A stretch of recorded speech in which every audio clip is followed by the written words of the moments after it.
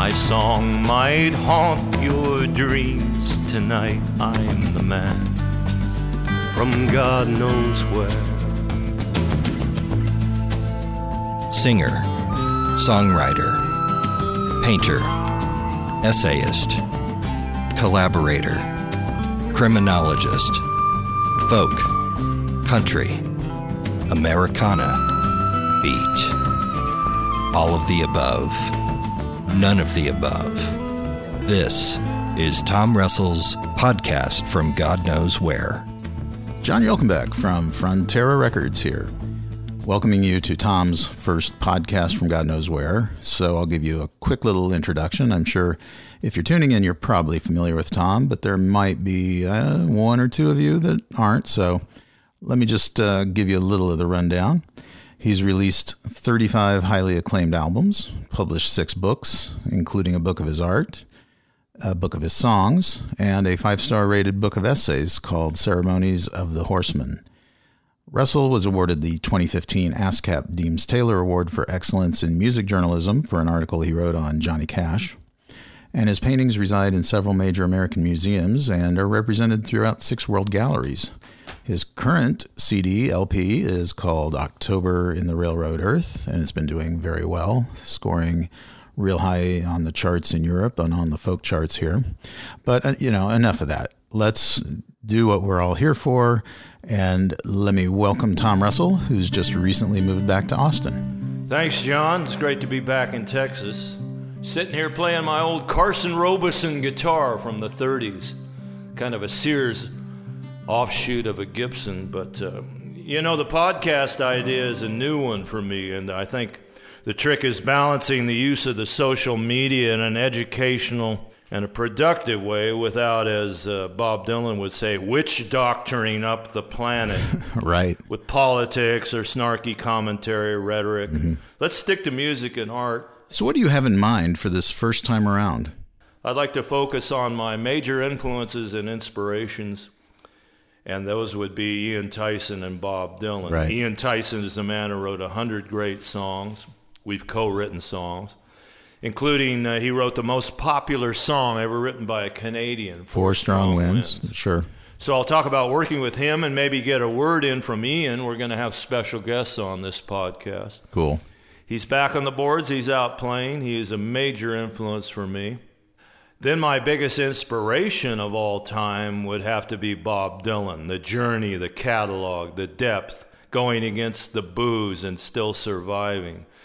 Following his muse through all the praise to the Nobel Prize, and I think he's hit the ball so far out of the park we can't find the ball. But Tyson and Dylan came out of that same scene I want to talk about, and I want to summon up some of the history and personal war stories that I know about that folks out there in listening land may not have heard. That'd be great. This podcast thing, John, once I had a radio show on the legendary K-Fat Radio in Gilroy, California, the garlic capital of the world. I had the Graveyard Ship, and I used to say I got fired for playing too much Bob Dylan. I was obsessed with Desolation Row. They're selling postcards of the hanging. Right. And I'm still trying to figure out where Desolation Row is. Bob once said it was across the border in Juarez, near a Coca-Cola factory. Maybe that's why we moved to El Paso. And that in the Marty Robbins epic, El Paso. And here's a funny thing, I think. There's a book out on the recording of Highway 61 Revisited, which is Bob's, one of his greatest records. Sure. That implies Desolation Row might have been influenced by Marty Robbins' El Paso, that kind of long ballad with the guitar interludes, in Marty's case, Grady Martin. Tom, I've heard several performances of Desolation Row on the Cutting Edge box set that came out a while back. Didn't you tell me you were at one of those shows? Yeah, I heard him sing it at the Hollywood Bowl. It must have been 65, and I snuck down to the lower seats near the stage, and as he started the song, and nobody had ever heard it, the ushers came and got me and were ushering me back to the seat in the back. But I heard every verse, every word, and it really changed my life because I thought, holy God, he wrote that? What does it mean?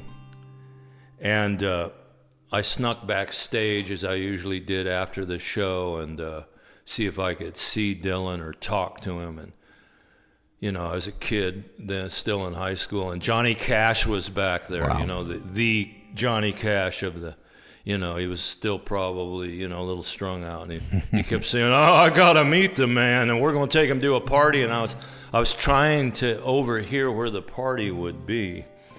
And, man, but I was really inspired by that song. Not to get off track, but didn't you also tell me at one time you saw the Beatles at the Hollywood Bowl? I can't remember if there was a story there or not. Yeah, that's funny. In 1964, the Beatles came to L.A. It was a huge deal. I finally admitted I was a fan. Right. And my sisters were, and I was a bigger kid then because I was playing football.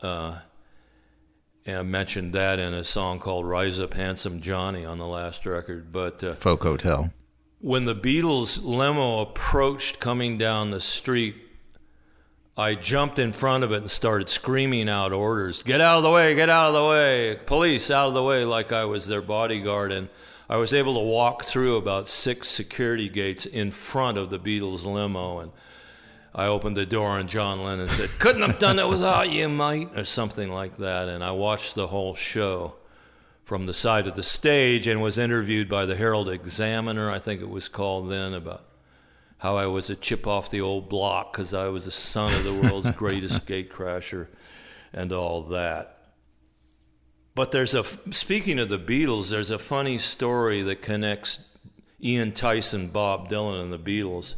As I was reading Susie Rotola's book on Bob, I think it's called Freewheelin' Times, it claimed that Ian Tyson turned Bob Dylan on to marijuana.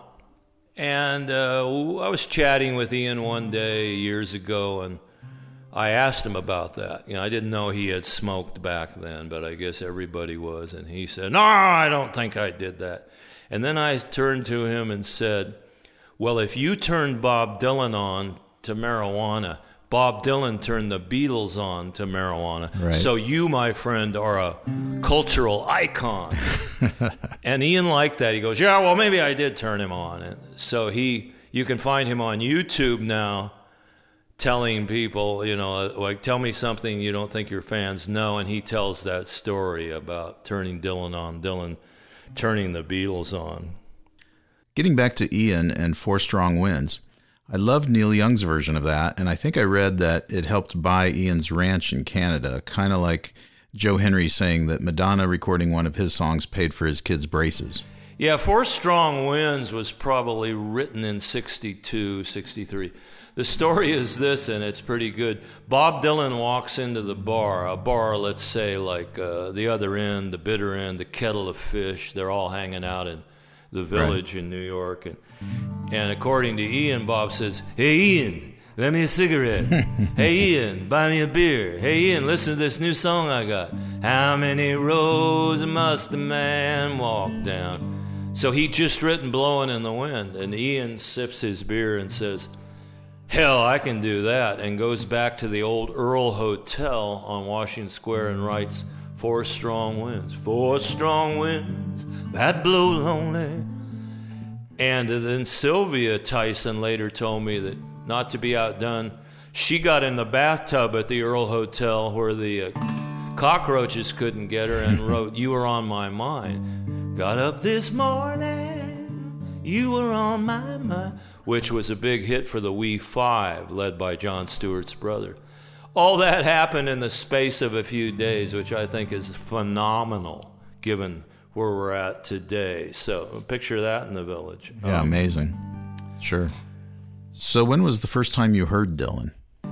Well, imagine a bedroom in my grandmother's house in 1962, 63.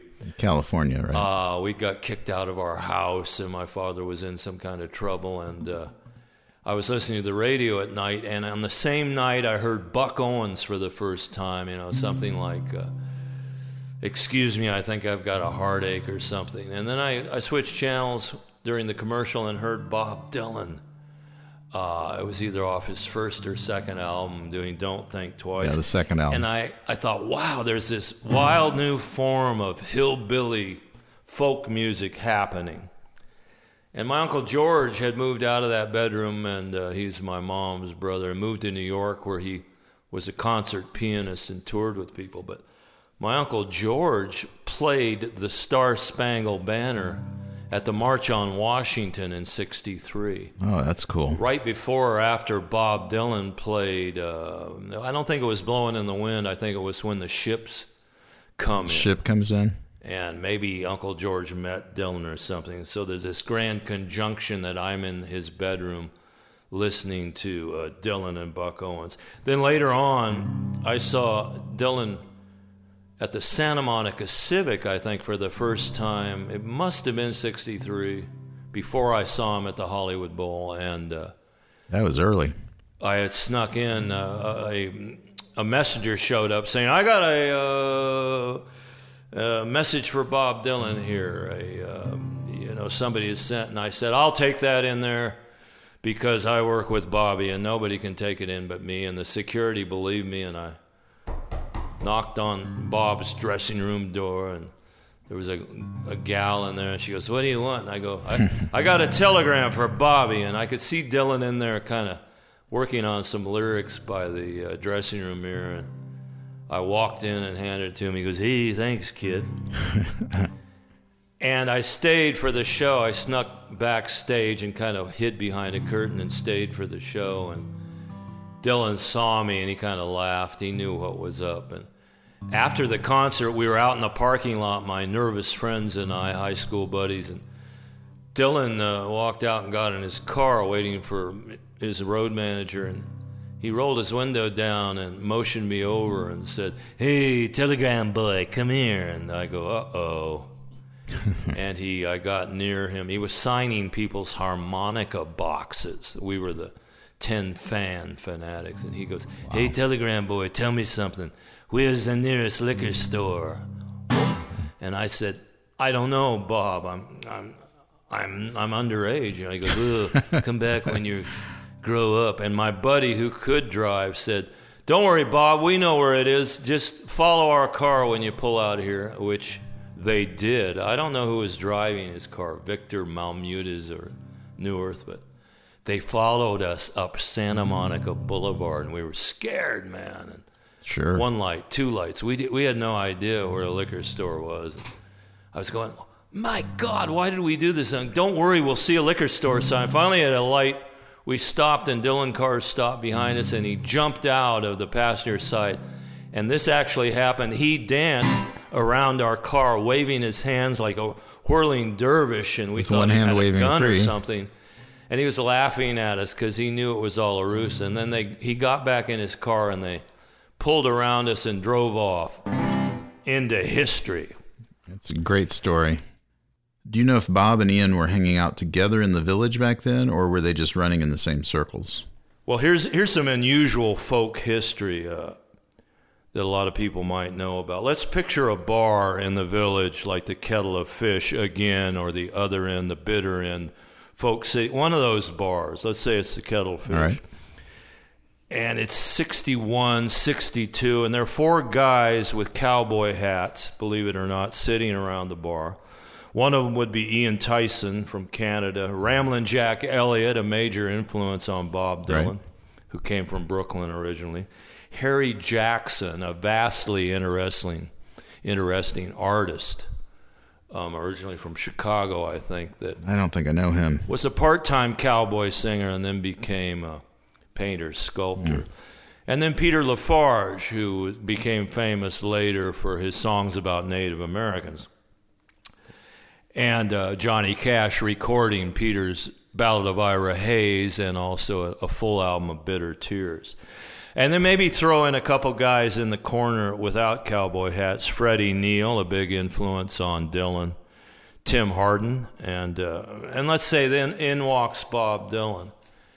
And this is happening. Now, there's 2 major points about this scene that have been overlooked by folk histories and people. And one is that these guys were singing cowboy music especially Harry Jackson and Jack and LaFarge, back in the late 50s, they were developing this thing called cowboy poetry and music and carrying the torch. And Tyson, who is known for resuscitating cowboy music in the 80s, late 70s and early 1980s, was actually writing great cowboy songs in the 60s, like Someday Soon, and doing traditional cowboy songs. Yeah. And Harry Jackson is a fascinating character, and Ramblin' Jack and Ian and I have talked about it quite a bit. And Harry at the time was not only a painter, but he and Jack and Carolyn Hester and a few other people recorded a great cowboy LP. I think there's 2 or 3 LPs in it. It's called Bad Men. Pete Seeger is on it as well. It's excellent. Mm-hmm. And Harry Jackson was a combat artist in the Marines prior to this, like Tom Lee, who was from El Paso, combat artist. Peter LaFarge was a spy on Navy ships coming back from the Korean War. Really? Tim Hardin and Freddie Neal were also in the service. Ian Tyson reminded me of this. And this is something that isn't covered in the folk histories, the armed services and what it did to some of these guys. But Hardin and LaFarge especially came back with addictive drug problems. And nobody really talks about this much. It doesn't fit into the folk scenario. Right. Also, Harry Jackson knew the painter Jackson Pollock very well. Jackson Pollock, the great abstract expressionist, had turned his back on realism, and Harry went along with it for a while, and then Harry went back to realism. He did a portrait of Bob Dylan that's somewhere. Oh, cool. And he went back to doing traditional cowboy realism, and he finally went off and moved to Italy and became a very famous sculptor. Peter LaFarge died young of an overdose, I think it was 66, after Johnny Cash recorded Bitter Tears. Freddie Neal split the scene and ended up saving the Dolphins in Florida and disappearing, and Tim Hardin never really kicked his drug problems, eventually OD'd in L.A. But this is some of the background to these guys' histories that I find fascinating. Yeah. Moving forward a little bit, let's talk about your songwriting process with Ian Tyson. Obviously, he never had the acclaimed Dylan or Peter, Paul and Mary did, but I know Navajo Rug was a huge hit in Canada, and he had also recorded Gallo del Cielo. Was that before you met him? Yeah, I think going back to Dylan and Ian and Sylvia, Peter, Paul, and Mary, I don't think Ian and Sylvia, who I think are the greatest folk group ever, got their acclaim. They were Canadians, number one, and number two, when they came down, and Sylvia told me this, and played Newport and stuff like that, they weren't doing protest music. They were Canadians. They were being let into the country, and they didn't, there was nothing they were supposed to protest. Right. So they weren't treated very well by some people in the folk community. Mm-hmm. And, of course, Ian's very stubborn. They had 3 or 4 major record deals. That all the records are great. All the material's great, believe it or not. You can go back and listen to it. I did a tribute to them on True North Records a few years ago, called Play One More, of the songs of Ian and Sylvia that you can pick up. But I was completely influenced by these people. And later on, I went to the folk clubs in L.A. and Huntington Beach, the Ash Grove, the Golden Bear, and you got to sit in front of the stage 10 feet away. They were tremendous. They always would have a great guitar player with them, and the singing, the songs, the stories were unbelievable. And so can you imagine, fast forward 64, 74, 84, 25 years later, myself sitting across from my major influence writing Navajo Rug. Ian came to New York. He had already recorded Gallo del Cielo in, I don't know when it was, on one of his first cowboy records in the 80s, Cowboyography. And No, it was Old Corrals and Sagebrush, his first. There were a lot of traditional songs on that. And he loved Gayo. We corresponded through the mail, and he recorded it. Back then, I called it Gallo de Cielo, which is grammatically incorrect. We later changed it to Gallo del Cielo, rooster from the heavens. But fast forward to co-writing with your hero, and he had a cabin up in the Rocky Mountains of Alberta, and Russell, come on, we're going to write a song today, and we'd drive out there with some sandwiches and red wine and whatever, tea.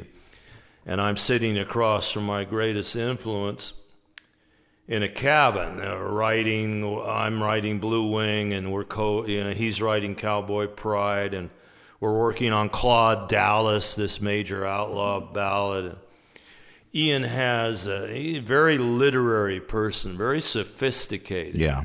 He had a degree in graphic arts. He could have been a great painter. I didn't know he that. was too hard on himself, and he had tried to be a bronc writer and this and that, and he broke his arm or his leg, and he started picking up the guitar, and he met Sylvia. But here I am, and he's sitting across from me, and he's reading Alfred Lloyd Tennyson on love, and he had subscribed to the New Yorker for 30 years, and he had a thesaurus there, and a dictionary, and a book on Shakespeare, and Teddy Blue Abbott's We Pointed 'Em North. That's amazing. We would try to write, and then for a breather, we would go on hikes, and he would ask me to tell stories about my cowboy brother, and then we could base songs on that. And years later, he came to New York. I took him to Switzerland to the Frutigen Festival, and we hung out.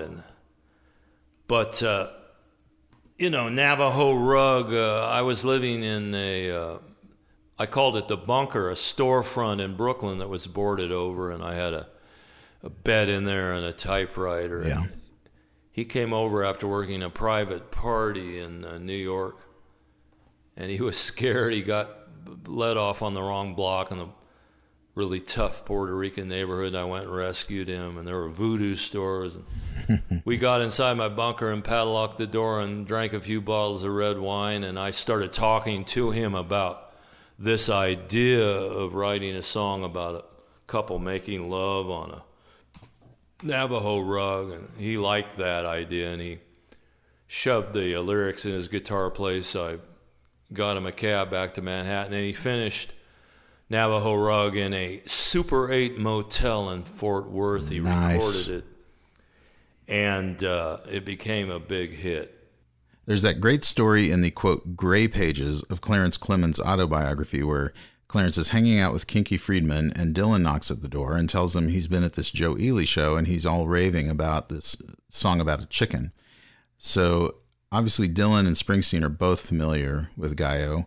It's definitely endured. Maybe you can tell me a little bit about writing it. Well, I wrote Gallo del Cielo in a garage in Mountain View, California in 1978. And it came out of my travels down into Mexico, which I love to do, and around the Copper Canyon. I met an old professor at a hotel once, and he told me a bunch of Pancho Villa stories about how Villa would ride into a big ranch in Mexico and crying about the revolution. He'd tell the rich landowner he wanted to marry the guy's beautiful daughter, and if he wasn't able to marry the daughter, he was going to take the guy's ranch, and then he would ride off with the daughters. He had about 10 wives. At least this was the story I was told. Right. And also, I was listening to Tex-Mex music and Mexican music when I grew up as a kid in L.A. Mm-hmm. And even Vaya con Dios, Les Paul and Mary Ford. So I had the Mexican idea in my head, and then the Villa stories, and of course, probably influenced a little by Marty Robbins' gunfighter ballads. Right. And Tex Ritter, and later on Joe Ely did a great version of it, but Ian's was one of the first. It must be quite a trip knowing that somebody who's been such a big inspiration to you is also a fan of your work. Let's cut to Ian now and hear him talking about your newest record, October in the Railroad Earth. Here's Ian. It's a fresher Tom Russell. It's one of the best things he's done. It's looser, and he's got some good players. The boys picking on it, they can really play. And they play nice and loose, high energy stuff. And it's good. I would recommend it highly. He's an original, that's for sure. He has a new album every 3 weeks. Very prolific. Pisses me off. One of the last songs I co-wrote with Tyson was called When the Wolves No Longer Sing. You know, in other words, when the poets and the troubadours no longer sing. And it has a bridge that goes, what's happened to the music? Where have the wild ones gone? Wild ones like Ian Tyson and Bob Dylan and Ramblin' Jack and Leonard Cohen. So I'm co-writing a couple of last songs with Ian a few years ago, and he hits on a story we want to explore about our friend Ross Knox, the mule guide who was working for the National Park Service in Arizona, leading tourists back into the mountains on mules. And for insurance reasons, they wanted the cowboys to exchange their cowboy hats for crash helmets. Ross wasn't going for it. So picture Ian Tyson and Tom Russell hung over after a night out in El Paso. And I'm not in the mood to write, and Ian has just gone through a romantic breakup, and we drank about a gallon of Chard the night before, and I'm trying to wake up or go back to bed, and Ian Tyson wanders off under an elm tree to think about a song. He'll never give up. So a half hour goes by, and he comes back, and he says, Russell, have you ever heard of the ballad Lord Lovell? And I said, no, not really. Then he starts reciting it. Lord Lovell, he stands at the stable door, brushing his milk-white steed, when who should pass by but Lady Nancy Bell, wishing her lover Godspeed. Where are you going, Lord Lovell, she said. Come, promise, tell me true. I'm going over the seas, said Lord Lovell, strange countries for to see. And Ian's reciting the whole ballad, and he's totally enchanted with the ancient poetry. So we have a start. We use that as a base for our song about muleteer Ross Knox. There you go. That's my final note on these two heroic songwriters who have formed their own music based upon a wide knowledge of traditional folk songs and folklore. And that would be my advice for young and old aspiring songwriters, and even to myself. Learn to sing dozens of old folk gems. Study the brilliance of the poetry of the old songs handed down in the process. I read once where Dylan said that the most important thing you can do for somebody is to inspire them. I think the quote was, what else can you do for them? Do you have any final thoughts about Bob as being such a big inspiration for you?